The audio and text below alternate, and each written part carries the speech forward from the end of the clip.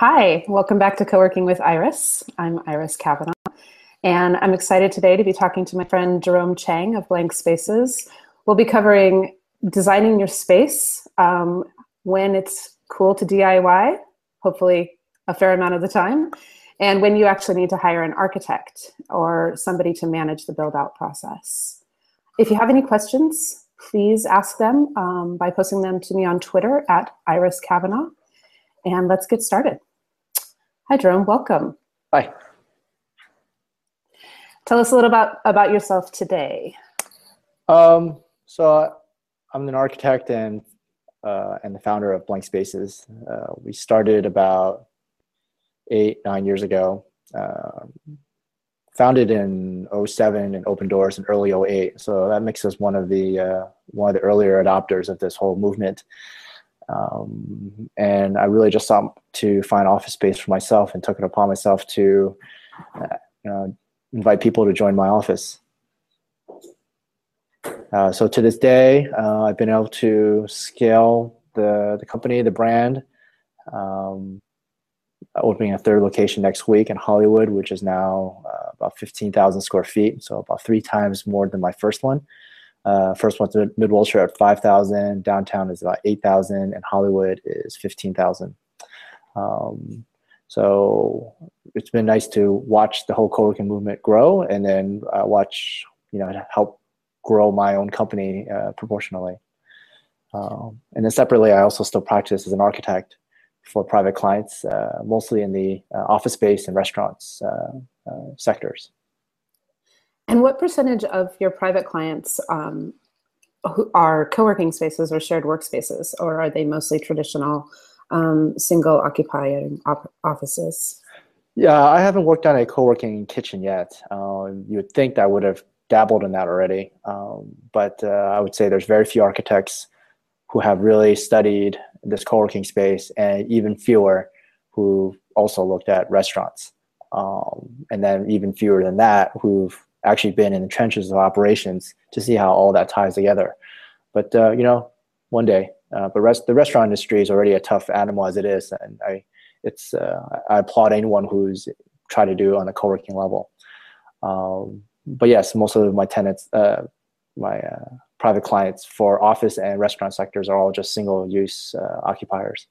I have done a bunch of consulting for co-working initiatives. And I've done some design as a lead designer on those, but the only ones that have actually been built out to my specs have just been for myself. Great. Well, let's go ahead and get started talking about the design process itself. So oftentimes, as we both know, in the co-working world, somebody decides they want to open a co-working space out of a personal need or a professional need. And they might not have any design background. They also might not have the money to spend on a huge expensive build out or an architect to manage, to design and manage the build out. In that case, what advice do you give people who are needing to really DIY design their space, both with respect to providing a work environment that enhances collaboration and allows for the focused, quiet work that oftentimes people need throughout their workday, and really keeps an eye on the bottom line? Yeah, hiring an architect is both a need and a want. I think the want is for sure there, unless you already are very experienced in designing a space. Even if it's your personal passion or hobby to know design, which usually will be decoration and not so much design. But so the want, I think, is there. The value is hard to assess because, unfortunately, architects just aren't at the high level that doctors and lawyers are, that people feel the absolute need to hire them. And so it's more of a want, and I get it. It's a challenge that we architects have to face every day. But there's a lot of spaces out there who really need to hire an architect, either because you need to rezone and therefore get a permit from the planning department. You need to significantly make big renovations in the space that then requires an architect to draw up the drawings and even more importantly, sign the drawings in a way that the city will then grant you a building permit. There are, of course, a ton of spaces out there, co-working, cafes, even restaurants, who never even got a proper building permit to build out. I'll leave those alone. But it's dangerous, it's risky, but it does happen. And I don't fault people to cut corners just at a desperate need to save money or to get through the project faster. When you add a permit process and a design process to all that, I can understand how it seems to often go on tangents. So yeah, basically when you need to hire an architect, is mostly when you need to rezone or you have just significant amount of construction, such as adding or subtracting or replacing the bathrooms, or there's not enough exit doors, or add a exit door, any kind of thing that just looks like a lot of surgery. Is there sort of a general layout that you would advise is something to consider when designing a shared workspace? If somebody is not able to hire an architect, how do they know sort of, there's been a lot of debate over the years in terms of, open versus private offices and phone booths and kitchens being a main aspect of the space versus tucked away into a little corner somewhere. So in terms of actual design features or layout of the space itself, what kind of tips can you provide people? Yeah, this whole argument about open and closed thing is, it's not so black and white. In fact, it's almost never black and white. I really believe that there's, lack of better words, there's a 50 shades of gray in between, and maybe, for the sake of my own brand color, 50 shades of blue. Just like co-working is mostly driven by the culture, the programming, the community.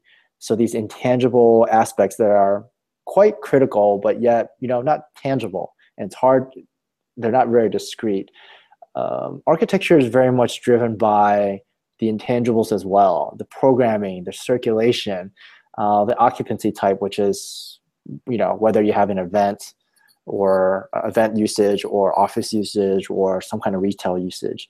All those intangibles really are what drives and shapes the space.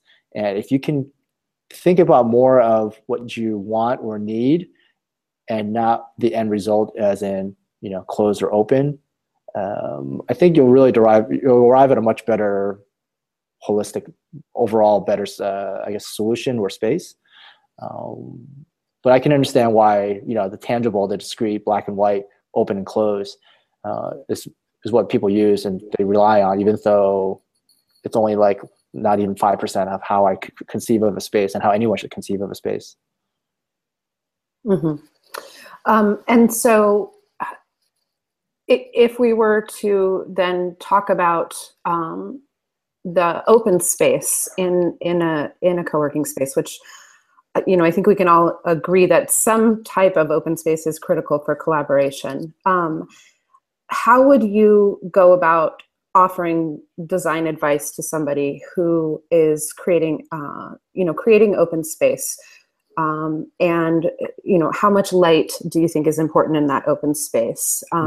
Is it okay if you move into a building that has low ceilings? How do you get around some of those constraints within a building if you don't have a big budget, and be able to provide that open collaborative atmosphere that really inspires people to want to work together?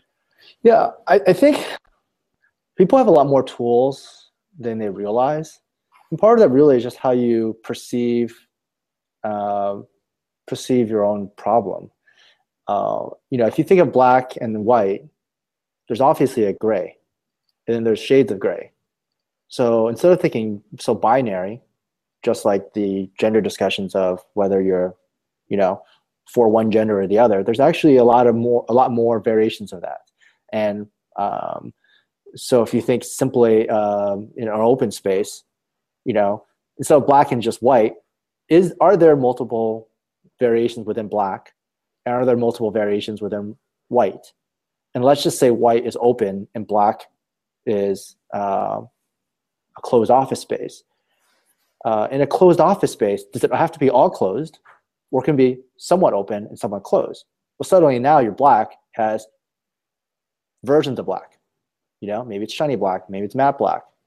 And your white, it may be open, but which part of it's open, right?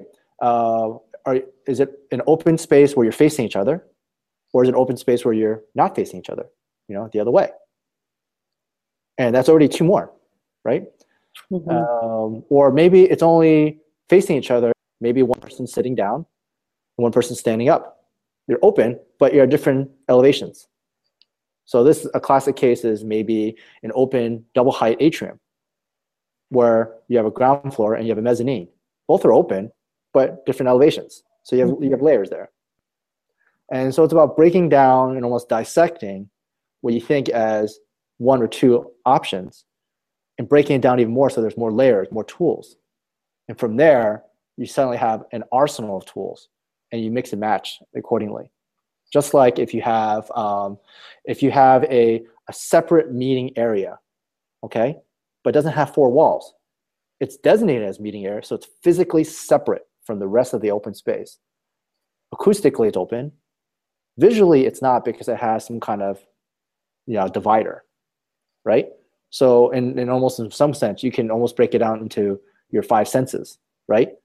If it's open, is it open visually, open acoustically, open by smell? Maybe it's only open by visual, but closed by this. So visual will be glass, and but then it cuts off most of the noise. So your open now has 3 or 4 layers. So if you look at your human senses, you look at it in terms of directionality, any number of ways you want to just say, can open just be one, a monologue, or is it multiple variations? And suddenly you have an arsenal of tools. So what I'm hearing to the answer to the majority of these questions I'm asking so far is kind of, in a lot of ways, the sort of default or go-to answer for anything in the co-working business or in the co-working movement, which is, it depends on what your community's needs are, or what your particular brand is, or what the space itself naturally provides. And so what we're really referring to here is a spectrum. There's a spectrum of design, and how you look at design in terms of how it relates to the community that you have and the community that you're developing, just as there is a spectrum of that community. And so if we were to look at the spectrum as being more geared towards collaboration and less geared towards individual private spaces, which I think we can agree don't necessarily foster community as readily as open collaborative spaces do, how would you then advise somebody to look at an open space? And let me take an example. So let's say I'm going to open a community-based, people-based co-working space. And I have a building that I've identified as the building that I'm going to open my space out of. I don't have a lot of money to spend on build out. And there's 18 private offices. There's a small open space. But the majority of those private offices are built with really removable pony walls.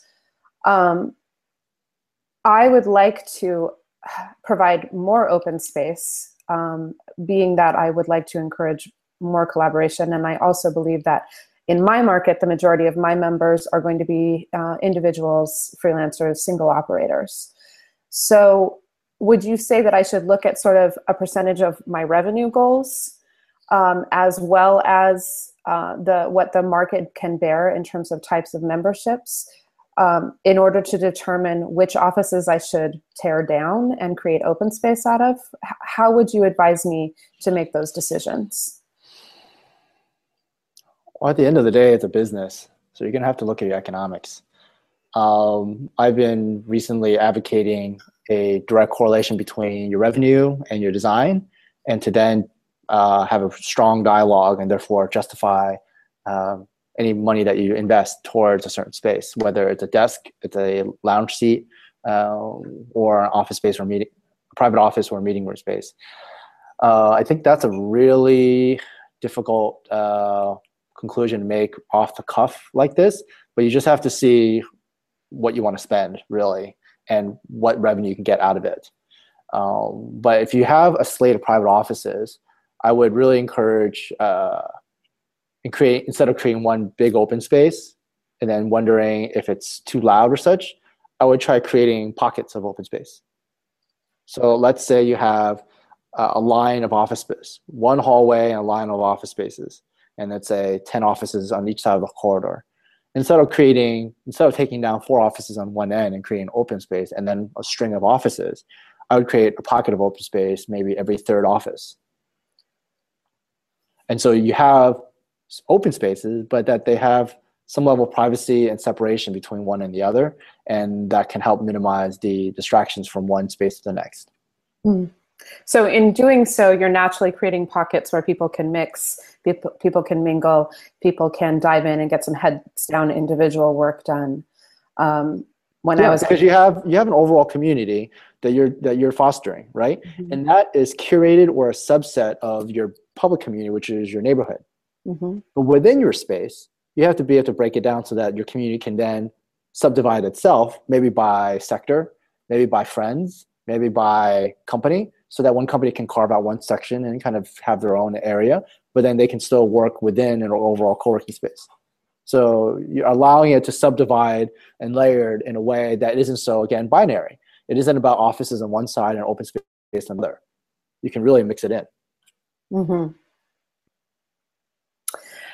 Going back to the discussion of hiring an architect, what are, I think a lot of people who would be opening a space out of a personal or individual professional need, they might not have ever worked with an architect before, or know how to find a good architect who knows what they're doing, especially with this, I don't want to say futuristic, but future of work type design that we're talking about here. It's a shift in the way that we've been working until the last 10 years or so.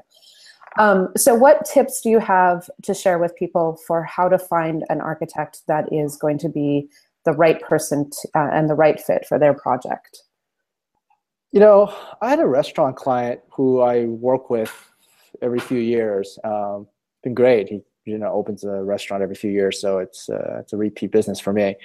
One of the things he says to me, I've always remembered, was he only wants to hire consultants with whom he could have a beer with whom that person would want to come to the restaurant on their own and bring other people, which means bring more business. So at the end of the day, a lot of us consultants we're commodities. Mm-hmm. Commodities with some slightly better value than the next commodity, but we architects are really commodities. So are lawyers, so are doctors. Some of us have specialties, but at the end of the day, we look the same to a potential client as any other architect would look. So if you can then qualify people based on some experience and what you can afford, at the end of the day, you want to figure out, can I work with this person? It's like a job interview, right? Mm. Can I sit next to this person for these 8-hour design workshops, or work through a protracted design process to make sure the space works the way you want it to? Do I just like the person? That's really at the end of the day. Yeah, and I would agree with the tendency to want to hire somebody who's both a cultural fit for your organization and that that embarking on this long project, you feel like you know that you can work with this person, that you're likable. You might decide to go out after work for some drinks together, or you want to have a beer together. I guess what I'm asking is more, is there is every architect trained in exactly the same disciplines? Are there people who are more or less qualified to work on projects that provide workspace for a variety of different working styles? Yeah. And if so, what are the sort of key factors in identifying those people? Right. No, architects are just like doctors and lawyers. There's generalists, there's specialists, there's experience, and there's inexperience, and then there's the outright, corrupt, horrible, lying, deceiving types. The office sector is its own little animal, and it seems so easy because you just throw in some desks, and how hard could it be? But when you look at that, your office is going to generate revenue. It's not a necessary evil. It's not a fixed overhead expense. You're not just throwing money into a pretty space. This is going to drive your revenue. No different than creating the engine of your car. You might create the most beautiful car, but if that engine doesn't go anywhere, you're not going anywhere. So you'll want to find an architect who understands business, really. Just like when you look for a lawyer, you don't want a lawyer that just gives you a lot of babble and runs up the billable hours. They may be a super expert, but if they can't just step back and say, does it really matter what it means legally? Like, how can I help my client make a strong business decision? Because at the end of the day, a lot of legal problems can be solved through a business decision. And architecture, as much expertise as an architect can provide, needs to be able to help you make a business decision, whether you want more desks, fewer desks, more offices, or not. So you want to find an architect that has that mindset. And a lot of architects, unfortunately, they come from a lot of creative sides where they don't like it. They don't like business. They don't have an interest in business. They just aren't good at it. But they're really good at their section of architecture. I'd avoid that type when you're designing a co-working space. But then the hardest one is finding an architect who's lived and breathed co-working or some kind of shared space where they basically get it. And you'll never get it unless you've been in there. I've really met almost no one, or maybe one other who's like me, who has not only been in the trenches, but actually have run it, scaled an operation, and still practice architecture. Not to say that I have some special sauce, but like others people who aren't parents yet and make assessments about what parenting is like, you just don't know until you've become a parent. And once you're thrown in that, you just have a sudden awareness. This is certainly true until you actually have run a co-working space or a co-working company. It's really hard to know what you're getting yourself into. So one question that I've been thinking about is in terms of the DIY aspect. A lot of people start out with small budgets, and so they'll buy furniture where they can. Sometimes that furniture is used furniture. Sometimes they inherit furniture from the company that was in the space before. Mix and match furniture from Craigslist or FreeCycle, wherever they can get it. So how do you see furniture playing into the design mix in this, from this angle? And do you find that it's possible to successfully mix the sort of old furniture that you inherit with some new pieces? And if so, what are those essential pieces that you recommend to people that they have in a space? Yeah, this is a matter of style.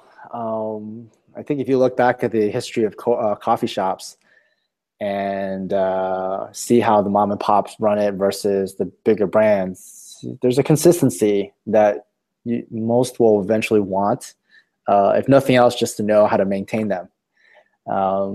Because if you have 10 different, it's like having 3 TVs in your house and 3 different remotes.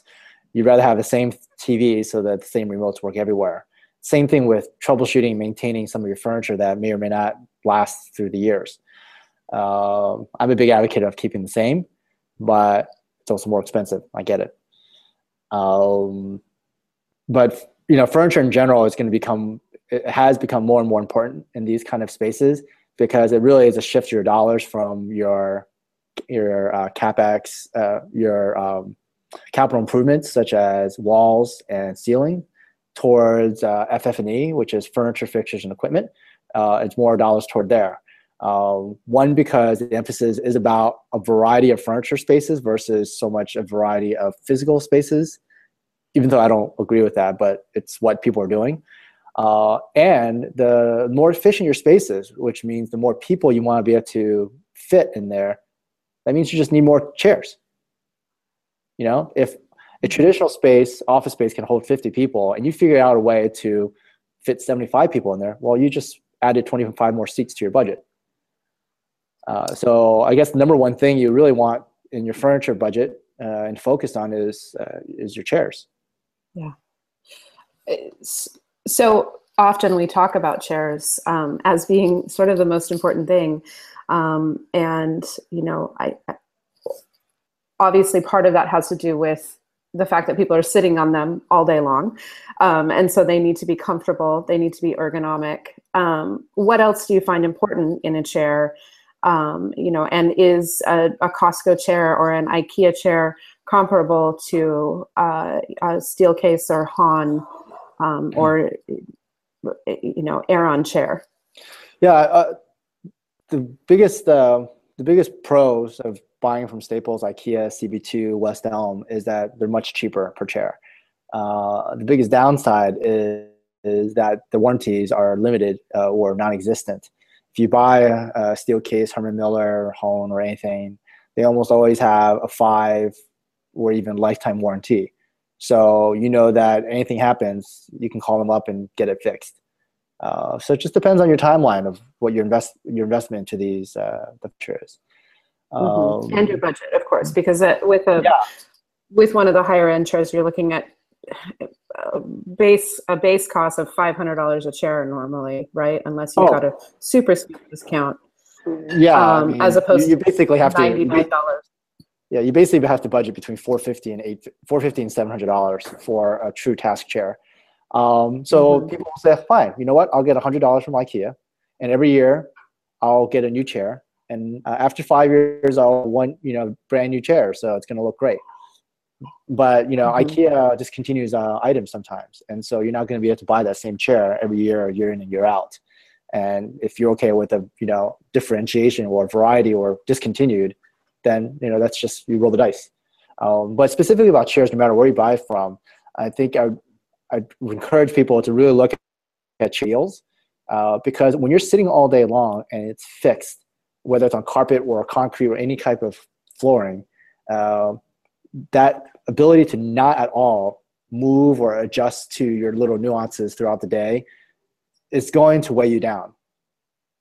Those wheels really, really help. The only time I think you should use chairs without wheels is in a setting where you're not going to be there for more than an hour or two, such as a meeting. Something called a guest chair, where in a private office you have a main chair and you have a secondary chair. The secondary chair is for guests and visitors. So really look for chairs with wheels. Yeah, I think that's a great point. I mean, touchdown space versus all-day workspace. There's a really big difference in what people's bodies can withstand. And at the end of the day, if the furniture doesn't support them, then they're not going to be able to get their best work done. We just have another minute here. I'd like to wrap up with a general sort of how to avoid mistakes that you've made in the past. So you've been designing and running co-working spaces for almost 9 years now. What is the most common mistake you made in the beginning or that you see people make at blanks, either at blank spaces or just in the co-working world? What's sort of the one mistake you advise people to avoid? This was my first business, and I really did not know how to either bootstrap, stretch my dollar, or kind of hack and be more creative. I should have really done some research on, or either worked for a startup or done some research on, or networked and learned how startups and small businesses run their business. I could have saved a ton of money. And so the corollary to that is really just capital. And that's no different than any other business. It's hard to predict your sales and your volatility in your sales and just your cash flow. And having access to capital will save your life. One is cheap, it's education. Learn, get yourself in the trench.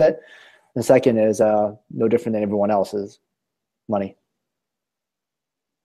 Okay, so some really general tips there. Finally, let me just ask the question of the moment, since I know we talked about this beforehand. It can be hard at times in co-working spaces to find, especially ones that have more open space, to find a good place to make a phone call. And you don't want to be that guy in the cafe with a super loud phone voice, making sales calls all day long, or running trainings on your computer, remote trainings with your remote team.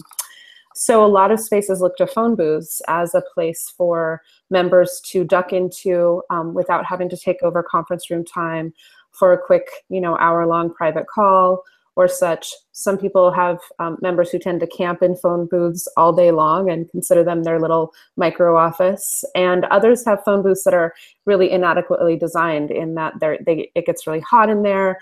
There's no soundproofing. What is your overall take on a phone booth? Yeah, Iris, you know the answer to this. You asked this just because you want to say it. I am the only person in the entire co-working world who has not deviated from this position, which is phone booths are horrible. They're bad. Don't do it. They're a waste of money. I don't even think they're legally allowed because they do not comply with ADA. So please don't spend your money on it. I was just in a phone booth yesterday at a very heavily funded workspace that has a lot of experience scaling and designing these spaces. And their phone booths did absolutely nothing. Zilch, nada to the acoustics. It gives you a false sense of security that when you're in there, your calls will be private. The only reason why your calls are private in that phone booth is that it's nowhere near a workspace. That's it. It could have been an open door made out of tissue paper. That would have done just the same job. The only thing that gives you that psychology, that emotional feel that it's private is that there's a physical barrier that when you close that door, you felt that air gap just kind of go like, right? But sound leaked right through. I heard footsteps, light footsteps, loud footsteps. I heard whispers right through the door, in and out. The person outside of me said they could hear everything I said. So not a private place to work. Perhaps a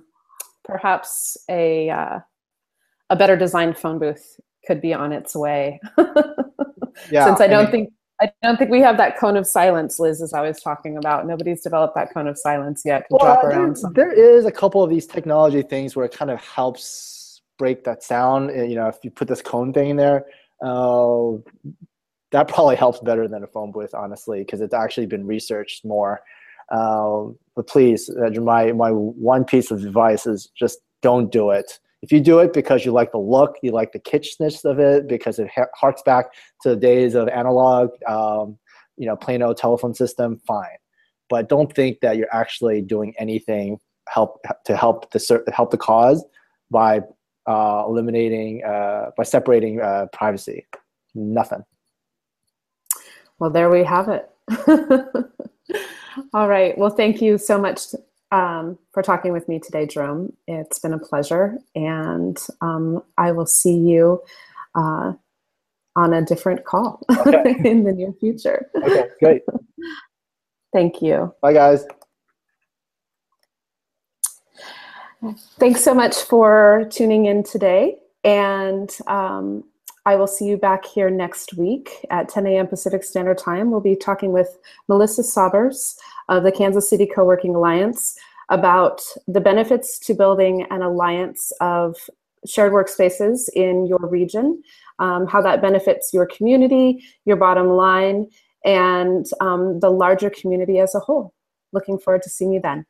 Bye-bye.